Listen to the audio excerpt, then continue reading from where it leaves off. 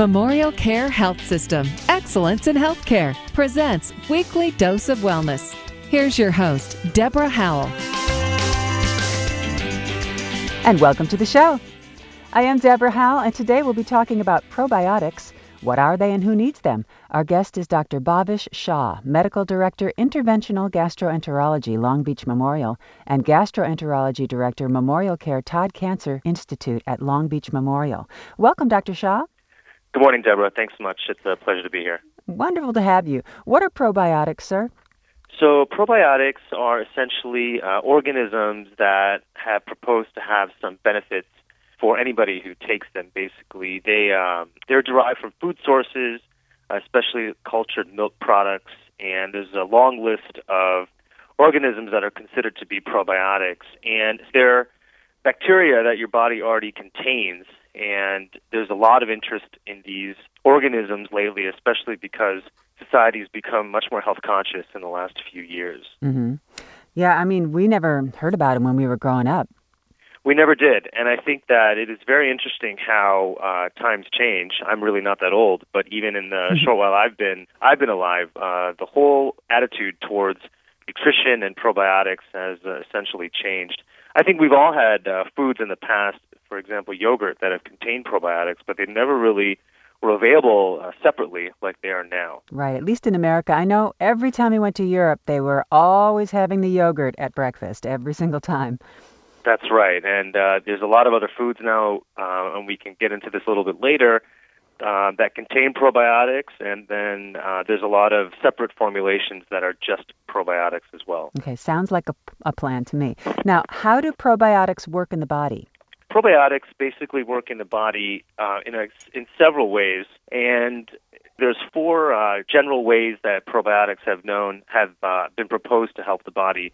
One is that your body already contains a lot of bacteria, so adding additional probiotics, in theory, prevents the bad bacteria from growing, and that just maintains a good bacterial balance in the body. Also, because the GI system is involved in a lot of immune function and fighting infections, that's another proposed way that probiotics have been known to improve the barrier function, it's called, of the intestine. And, of course, with this comes the immune system. So there's also some other chemicals the body uses to fight infection, and probiotics have been proposed to kind of affect the way that these chemicals are used in the body to fight infection. And we believe very much in the mind-body connection. So with all these three functions, the fourth function is a possibility that probiotics can help alter the mind-body connection in the modulation of what patients experience in terms of pain. Wow, that's fascinating. It is fascinating, and I learned a lot by reading about probiotics, even, a lot more just to prepare for this podcast. We don't actually know, essentially, all the mechanisms that are helpful or not helpful in terms of probiotics, but there are some proposed mechanisms, and these things are going to be researched a lot in the next few years, I think. So my next question to you is, what are some of the digestive health benefits of taking probiotics? So there are a few digestive health benefits of taking probiotics, and what I did learn in my research is that there are not a lot of great trials, and I think there's a lot of reasons for that.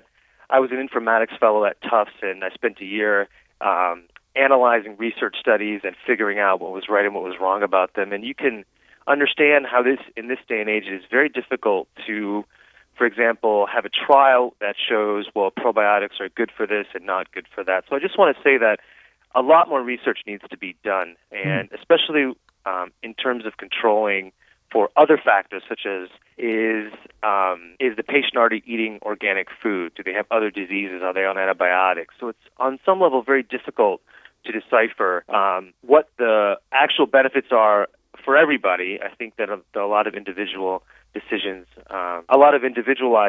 can be made about it.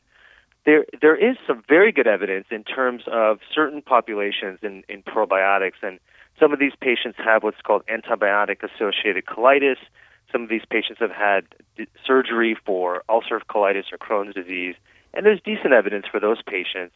But overall, unfortunately, there's not great evidence that probiotics are actually helpful for a patient in general. Interesting.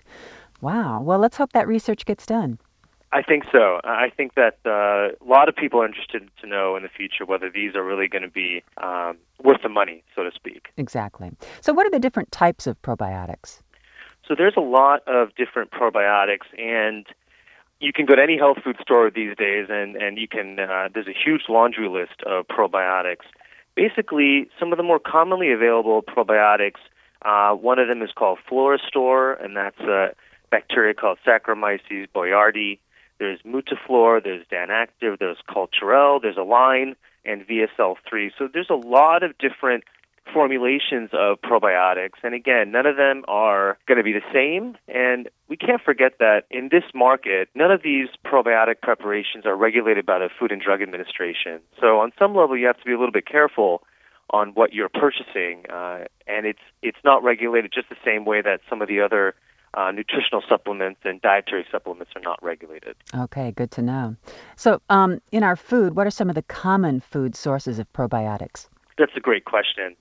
So there are a lot of common foods, and a lot of them involve the science of fermentation. So in general, if you'd rather not buy a pill for probiotics, there are a lot of foods that contain probiotics. So, for example, some of those foods might be ginger beer, sauerkraut, and some other types of sour pickles. Yogurt, as we know from commercials on television, contains a lot of probiotics. Kimchi, which is a pickled food item from the Far East, kombucha and tempeh, and sourdough bread actually contains a lot of probiotics as well. Oh, interesting. That's a weird meal you just laid out for me with ginger beer. That certainly was not my breakfast this morning. All right. Are there some safe probiotic supplements people can take? So that's a great question. As I mentioned, none of these probiotics are regulated by the Food and Drug Administration, and certainly before taking them, you should discuss this in detail with your physician. Now, safe means that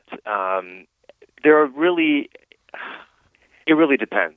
I think that there are really no unsafe probiotics, but in terms of safety, they're all essentially safe, but some patients who have a lot of other serious medical conditions or are undergoing chemotherapy, et cetera, can actually experience some pretty severe side effects from taking probiotics. So I think you have to be a little bit careful. Interesting. I'd never heard that before. I have heard that probiotics contribute to weight loss. Is that true? It can be. And again, this goes back to the level of research that's available. Most of these trials are done on small populations of patients. They're not controlled. And what I've noticed in my practice is, for example, if somebody has chosen to eat an organic diet to try to stay more healthy, they're definitely much more likely to eat more fruits and vegetables and exercise on a daily basis, and they're motivated to lose weight. So in the same arena as this, patients who take probiotics are more likely to be much more health conscious in general. So I'm sure that there are patients on probiotics who have experienced weight loss. The evidence to say that probiotics help in weight loss, it's just not there yet. Okay, got you. We thank you for being honest on that. Now, are there any side effects? We talked a little bit about this already, but from consuming probiotics, are we going to have any problems? No, you shouldn't. I think that people have been eating those foods that I described for a very long time. Again, this is something that should be discussed with your physician, and there are some side effects for patients who have other serious medical problems, especially those patients on chemotherapy. Those patients can experience an infection based on the fact that you are altering the bacteria in the body. But otherwise, for your average healthy patient, it's probably going to be pretty safe. The question is it going to be beneficial? I think that's going to be decided on a case-by-case basis as well. Yeah, which brings me to my next question is, should everyone consume, in your opinion, probiotics regularly? Probably not. I think that this industry is very interesting to me, and I researched it a lot in the last few days, and it is a booming industry. I think the health industry in general is booming, and we've got probiotic yogurt. We've got ads all over TV. These are available at your grocery store now. I think the verdict is still out. I certainly am not recommending this for all of my patients, but it is very fun and interesting to discuss it with patients who bring it up to me. Sure. And what about those skin creams? Do they really have probiotics in them, or? So probiotics, because they're bacteria, and for example, you can essentially add anything to a lotion, and if that lotion is made with something that has probiotics in it, then yes, some of the lotion creams can also have probiotics in them as well. And they'd have the same benefits as something in yogurt might have, huh? It's possible. Yeah, okay, gotcha. I wish we knew the answer to all these questions. Okay. Well, where can people go to find out more information about the digestive care offered at Long Beach Memorial? We love seeing new patients and answering questions and meeting folks in the community. Memorialcare.org/Long Beach is a great resource for any of your healthcare questions, and of course to find your closest gastroenterologist as well. It has been so refreshing to hear your honesty today, Dr. Shah. Thank you so much for your time and being on the show. Thanks so much. It's been a pleasure. We really appreciate it. For more info or to listen to a podcast of this show, please go to memorialcare.org. That's all for this time. I'm Deborah Howell. Thanks for listening and have yourself a wonderful day.